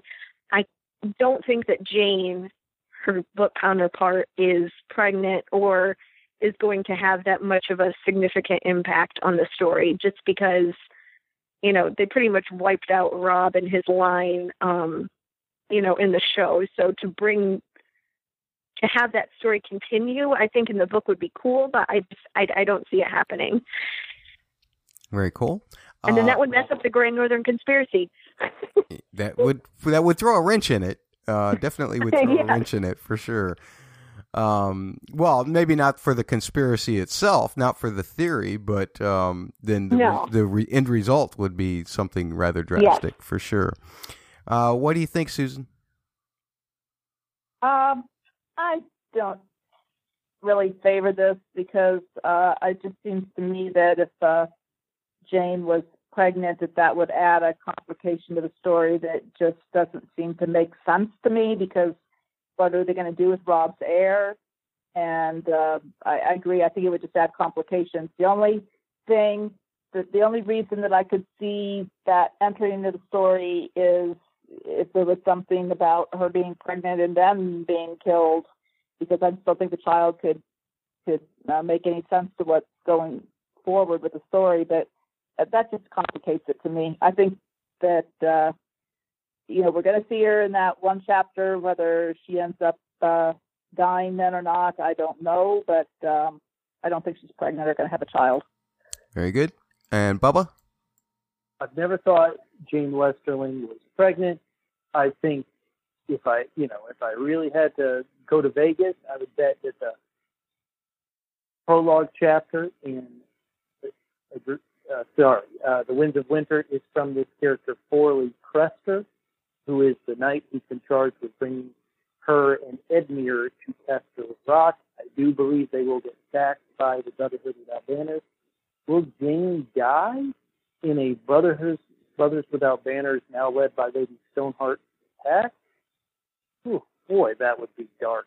And George has said that this next book is going to have a lot of dark chapters. I would bet Jane has a 50-50 chance of getting out of the prologue, but she really doesn't have much to do with what I keep referring to, kind of the end game. Right on. And Kelly?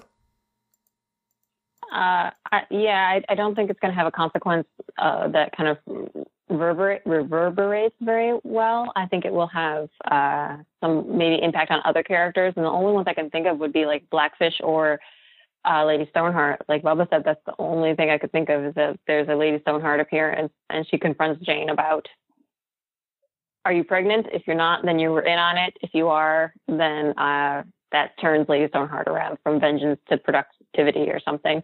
But seeing how it didn't, the show, stabbed that right in the Baby Maker, I think it's going to be something that is consequential for a character that's gone, which could be either Blackfish or Lady Stoneheart, which is why I say those names. Very good. Right on. Kelly, you've got the last subject for us to tackle here real quickly. Yeah, there were a couple of variations from the plots from the book Up at the Wall. Now, the show did not have a baby swap with Gilly. And I don't know if anyone can think of a consequence that would have, or if that implies anything about the baby in the book versus the baby in the show. What do you guys think? Matt, you can lead because I'm not ready. Yeah, I think as far as the Gilly baby swap, I think that's an important storyline for Sam and for Gilly. I don't know how important it's going to be ultimately for Val or anybody else. Again, that might play more into the Melisandre thing and King's Blood and all of that, and that was the whole reason that they did it. So I'll just leave it at that. What do you think, Stephanie? I agree. I find the implication, again, I keep using that word, about the King's Blood and Val, I find that most interesting. I think Val is really an interesting person, and we don't know that much about her in the books. I know she's not part of the show at all, but I like the King's Blood part that Matt mentioned. And that baby in the show, he's like 5 now, but he's still a baby, so I think that's kind of funny. Susan. When we brought up about Craster's sons before, and remember how they were coming when Gilly had the baby, Craster's sons were coming. The baby that's left at the wall is actually Gilly's baby. That's actually Craster's last son. So would there be any implication with the White Walkers and that child? Interesting. Ooh. That could be a possible ramification. Bubba, you want to go, and then we'll let Kelly wrap that question up. Yeah, I like Val. I understand why the show didn't include her. That did just feel like a complication as opposed to something that's kind of important plot point. So I hope that the White Walkers, I hope they see their little brother in Gilly's baby and kill him gently. Kelly, did you collect your thoughts on that? My only consequential thought was that it wouldn't give Sam or Gilly an incentive to go back to the wall. And at this point, like in the books, they obviously have that very strong maternal incentive to go back and switch the babies back, or just make sure her offspring as well. But since they don't have that in the show, I wonder if that's kind of a tragic implication that they're not going to ever go back to the wall, because they don't have besides for maybe a John motivation for Sam, I don't see Gilly having the motivation to go back to the wall. So that was the only difference that I saw that could imply. So the only other one that was at the wall was the Rattlemance. There's no Mance Rayder anymore. But we do have the Rattleshirt switcheroo happening in the book. So does anyone see a consequence with that happening? Matt, tell me. Oh yeah, I think that the fact that Mance is still alive in the books will have huge ramifications on what happens at Winterfell, regardless of the pink letter. I because I just feel like that there's still much to be gleaned from his character yet, because he is much more tied in with Jon Snow in the books than that was ever presented in the show. Although I thought that they did a pretty good job in the show of having the two of them find a mutual respect, but I feel like there's something more in the books. So I'm looking forward to Mance still being part of the books. Anybody else? And me too. While we're talking about like the difference between the show and the book, is like, do you think him being dead in the show is not promising for Rattlemance in the book? Oh, I think that probably that's true, but I still think he has a role to play before that happens. Okay. Wait, Kelly, you don't think... I call it a short role. He's dead. Okay. Fair. I was going to say, Kelly, you don't think that Mance is Rhaegar? Well, clearly not in the show. Clearly in the show, There won't be the flashback for that. Still a chance in the book, but yeah, it's just curious that they didn't do that. I was holding out for it, and nope, there was no switcheroo. So the switcheroos were not a big hit on the wall. They were they were zero switcheroos. Okay, yeah, that's my curiosity. I just wanted to make sure we touched on those a little bit, because the Mance Rayder, I feel like, is the only thing that show watchers will get the surprise for in the book. I guess Lady Stoneheart too, but yeah, those two things are kind of like guaranteed to not happen in the show. Maybe, probably. Yeah. Susan, any thoughts on Rattlemance? I just think that his fate is going to be tied into how much the reality of the pink letter is, in terms of him being in a cell wearing the skins of the spear wives. If that's true, then I don't think I agree with Bob. They probably don't have a very, very long story to go. I just wanted to say one thing that we didn't touch on, and I won't take long with this because it's already going so long, but two characters that are, I think, different from the show to the book were Melisandre and the Three-Eyed Raven in terms of their ages. You know, they talked about them on the show, like that the Three-Eyed Raven has been sitting there waiting for Bran like for 1,000 years. And they, with the reveal with how old Melisandre is in the show in the first episode, I think that may be different than how old she is in the book. So I just wanted to bring that up as a potential difference as well. Yeah, that's a good point to bring up. Anybody have any thoughts on that? Not about the ages, but I think that I guess I do believe Melisandre is somehow not going to be in the north at a certain point, and how she gets south. It'll be interesting to see how that goes down in the. It'll be interesting to see how that goes down in the book. Yeah, but yeah, my point for bringing that up too is, and I know that Bubba doesn't like this theory, but the theory about Melisandre possibly being a child of the Three-Eyed Raven or a Blood Raven from some of those theories. Again, they would be much younger than the characters were portrayed on the show. I mean, they'd still be a lot older than their, like Melisandre is portrayed. She'd still be, maybe, 100 years old or something, but not like 300 or 400 years old like they suggested. So does that still bring into play the Shiera Seastar theory as well? Right, exactly. Okay. Right, that Shiera would be the mother and Blood Raven her father, and that the way she's described combines their features, and the fact that she recognizes Blood Raven in her visions and a few other things. Gotcha. Anybody else on that? Those just seem like really awesome book flavor things that a show doesn't have the patience to get into, unfortunately. I can't think of any other consequence besides like, that's a blooper, that's a goof. for the show. Yeah, you know, it seems like it was a little bit poor writing. There was a raven from King's Landing. Feedback. First, we have an email from Tori, and this is about Azor Ahai, who says, Azor Ahai was known to temper the steel of his sword in the breast of the woman he loves. Ser Jorah is the only character who has a character that he deeply and truly loves. Dany is his Nissa Nissa. Dany promised him a Valyrian steel sword upon being named her Queen's Guard, which he has yet to get.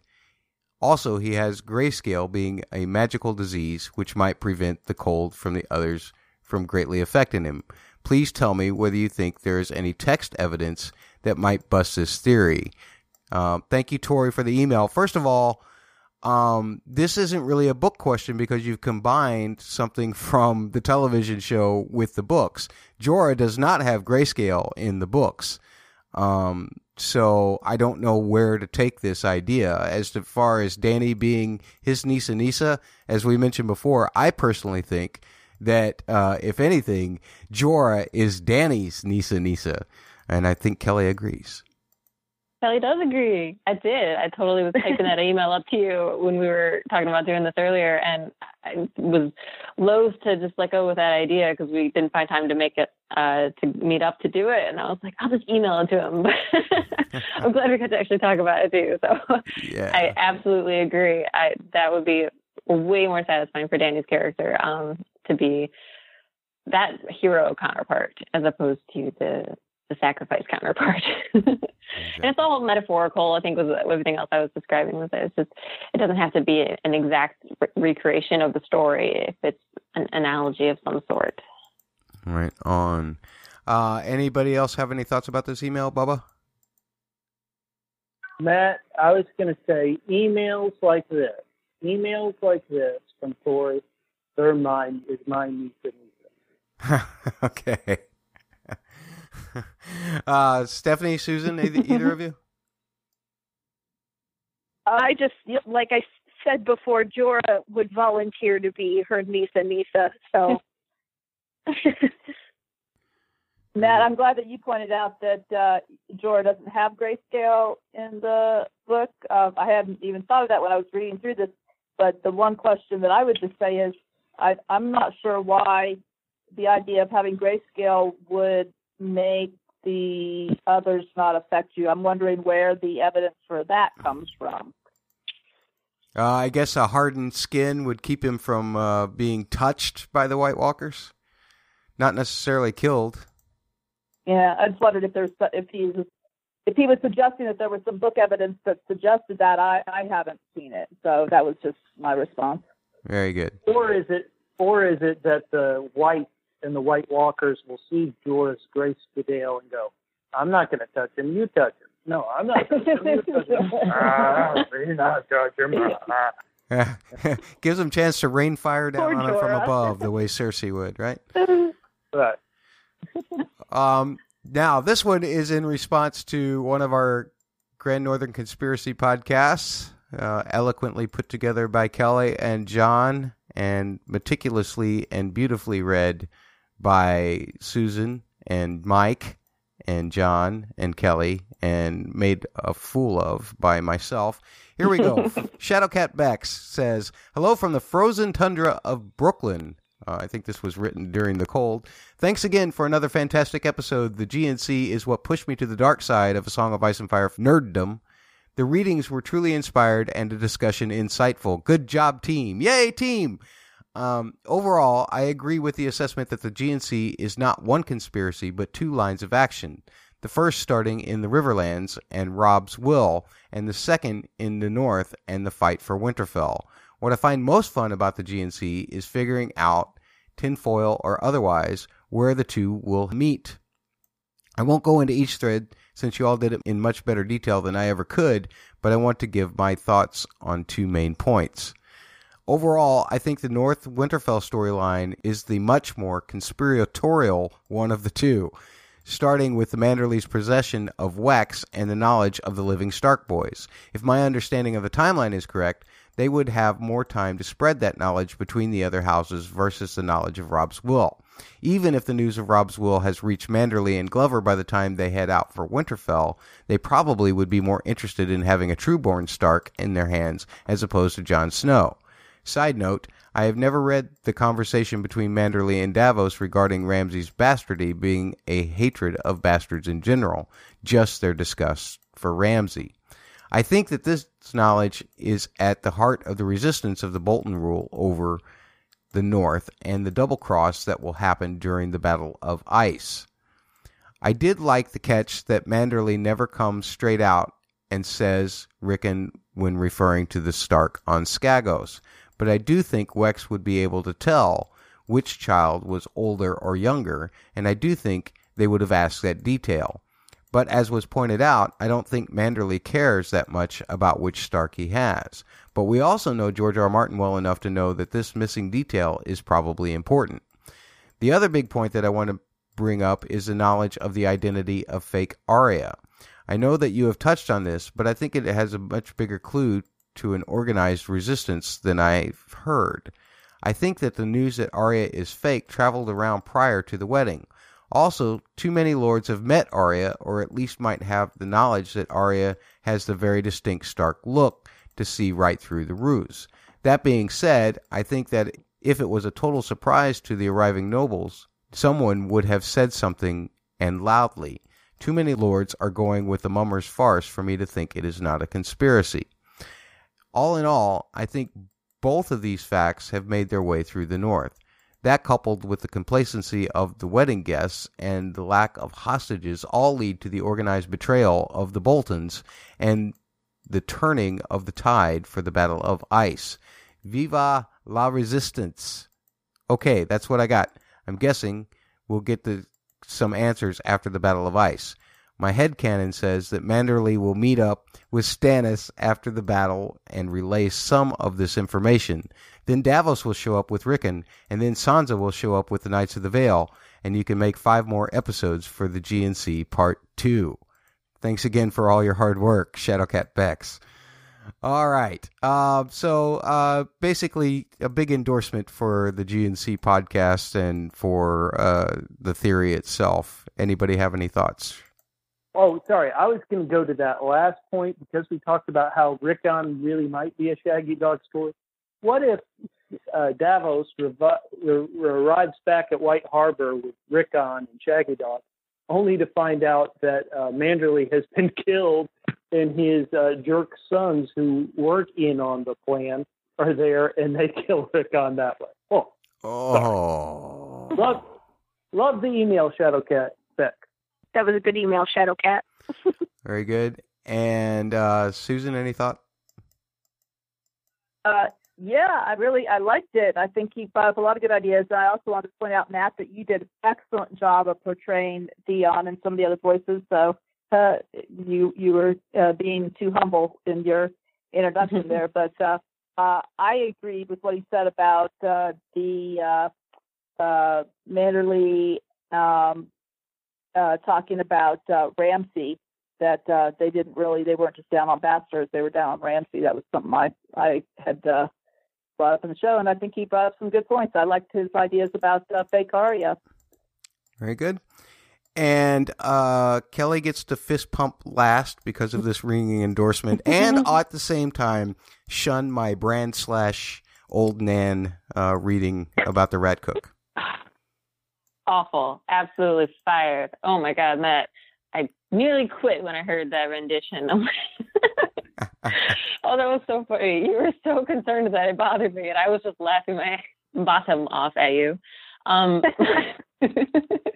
that's a really good point about the fake Arya recognition. Like that, it was just kind of hard to find like a thread to connect all of the individuals recognizing it, and just which is how I did most of that episode, was just trying to find a quote to tie into a point, which is really important to me. And there was the one quote from Barbary Dustin, sorry, who was saying that she fairly obviously was implying that she knew that Arya was not real. But other than that, there's clues, but there's not contextual evidence. So very happy that somebody smart and very brilliant, Shadowcat, called in for the 300th episode. It was very sweet to get to chat with her. But I'm very glad she pointed that out, because that was I was gripped with ire about that, and I couldn't find a way to fit it in, and I'm very glad she pointed that out. Thank you, Bex.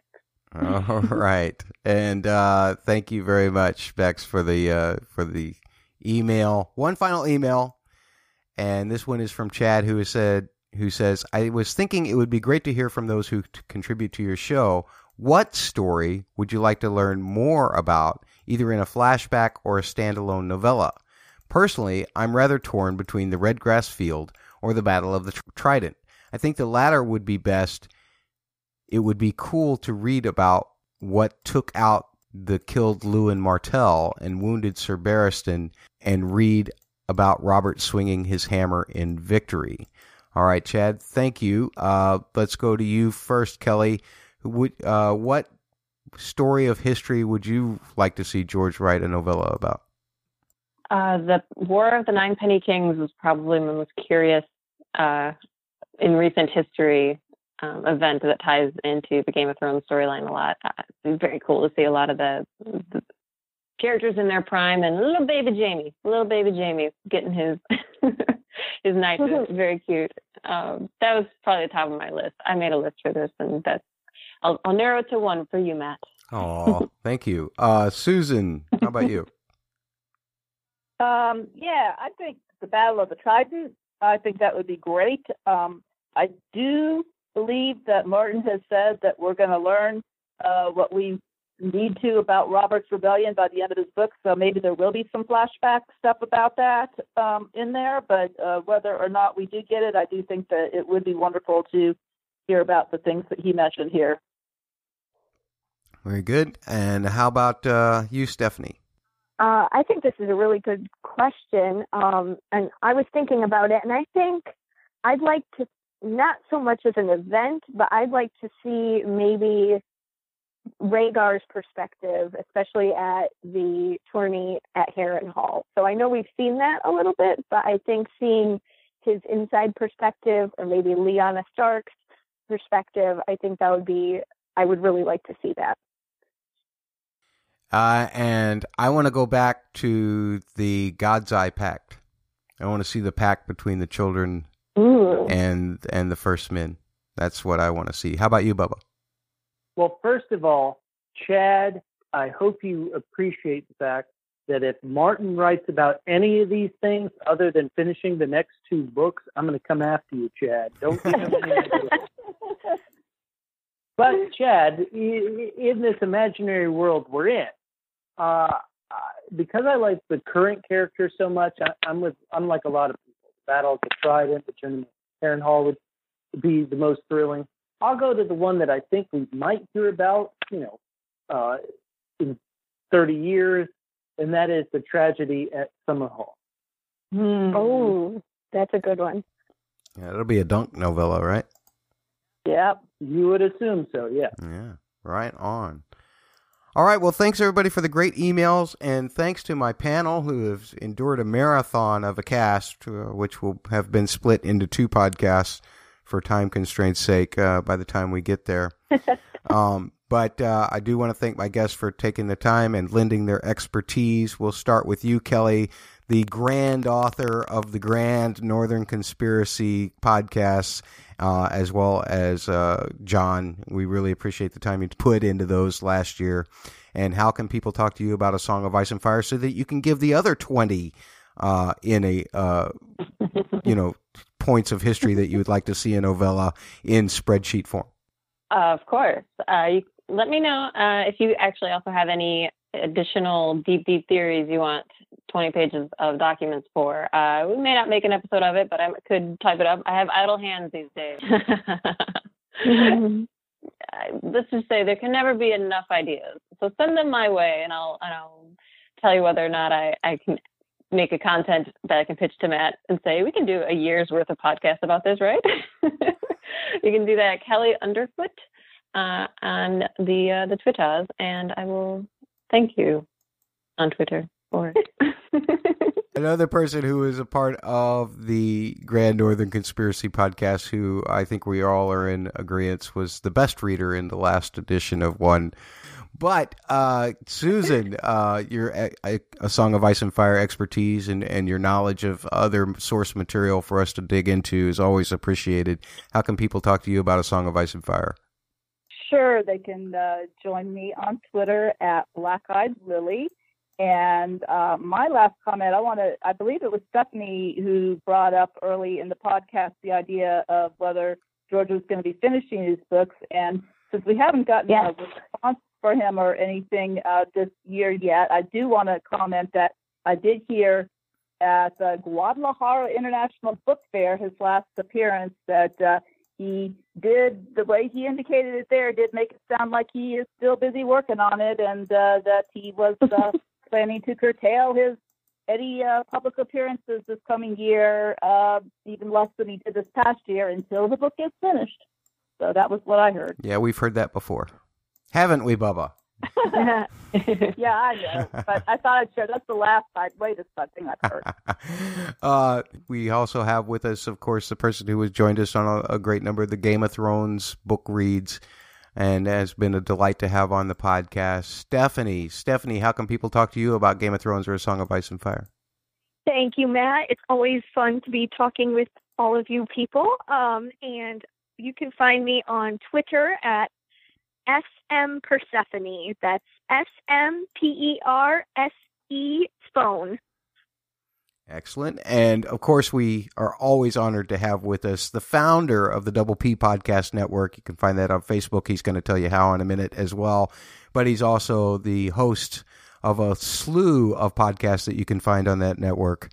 And that includes the Joffrey of podcasts, as well as podcasts covering Jonathan Strains and Mr. Norrell, The Strain on FX, as well as a podcast which will be covering the new edition of what? The recirculation of what?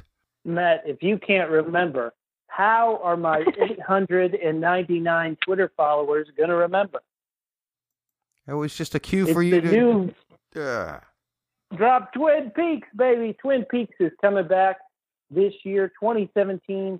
25 years after we last saw it in the movie theater, Fire Walk With Me. If you're interested in that classic show, go to iTunes, go to Stitcher, go to all your favorite podcast places and look for Twin Peaks, The Gifted and the Damned, as well as the granddaddy of all podcasts, specifically about King Joffrey Baratheon, the Joffrey podcast. You can find that out as well. Matt, Podcast Winterfell is my niece Anissa, and after 4 hours, I want to stab it through the heart. Thank you so much. Thank you so much for having me on again. It's been great. Great. And folks, that's it. If you want to find out how to contact me, you can follow me at Fit and Trim. That's FITTENTRIM. All right. Or you can follow me as the 67th CJG Man. That is CJG Man 67 on Twitter. Follow those guys. Here's Axel Foley to tell you, a bunch of false information about me. Bye. You've been listening to Podcast Winterfell. Find the podcast blog at podcastwinterfell.com. Follow the podcast on Twitter, twitter.com/winterfellpod. Contact the podcast either by email, podcastwinterfell@gmail.com, or by calling the listener line, 314-669-1840.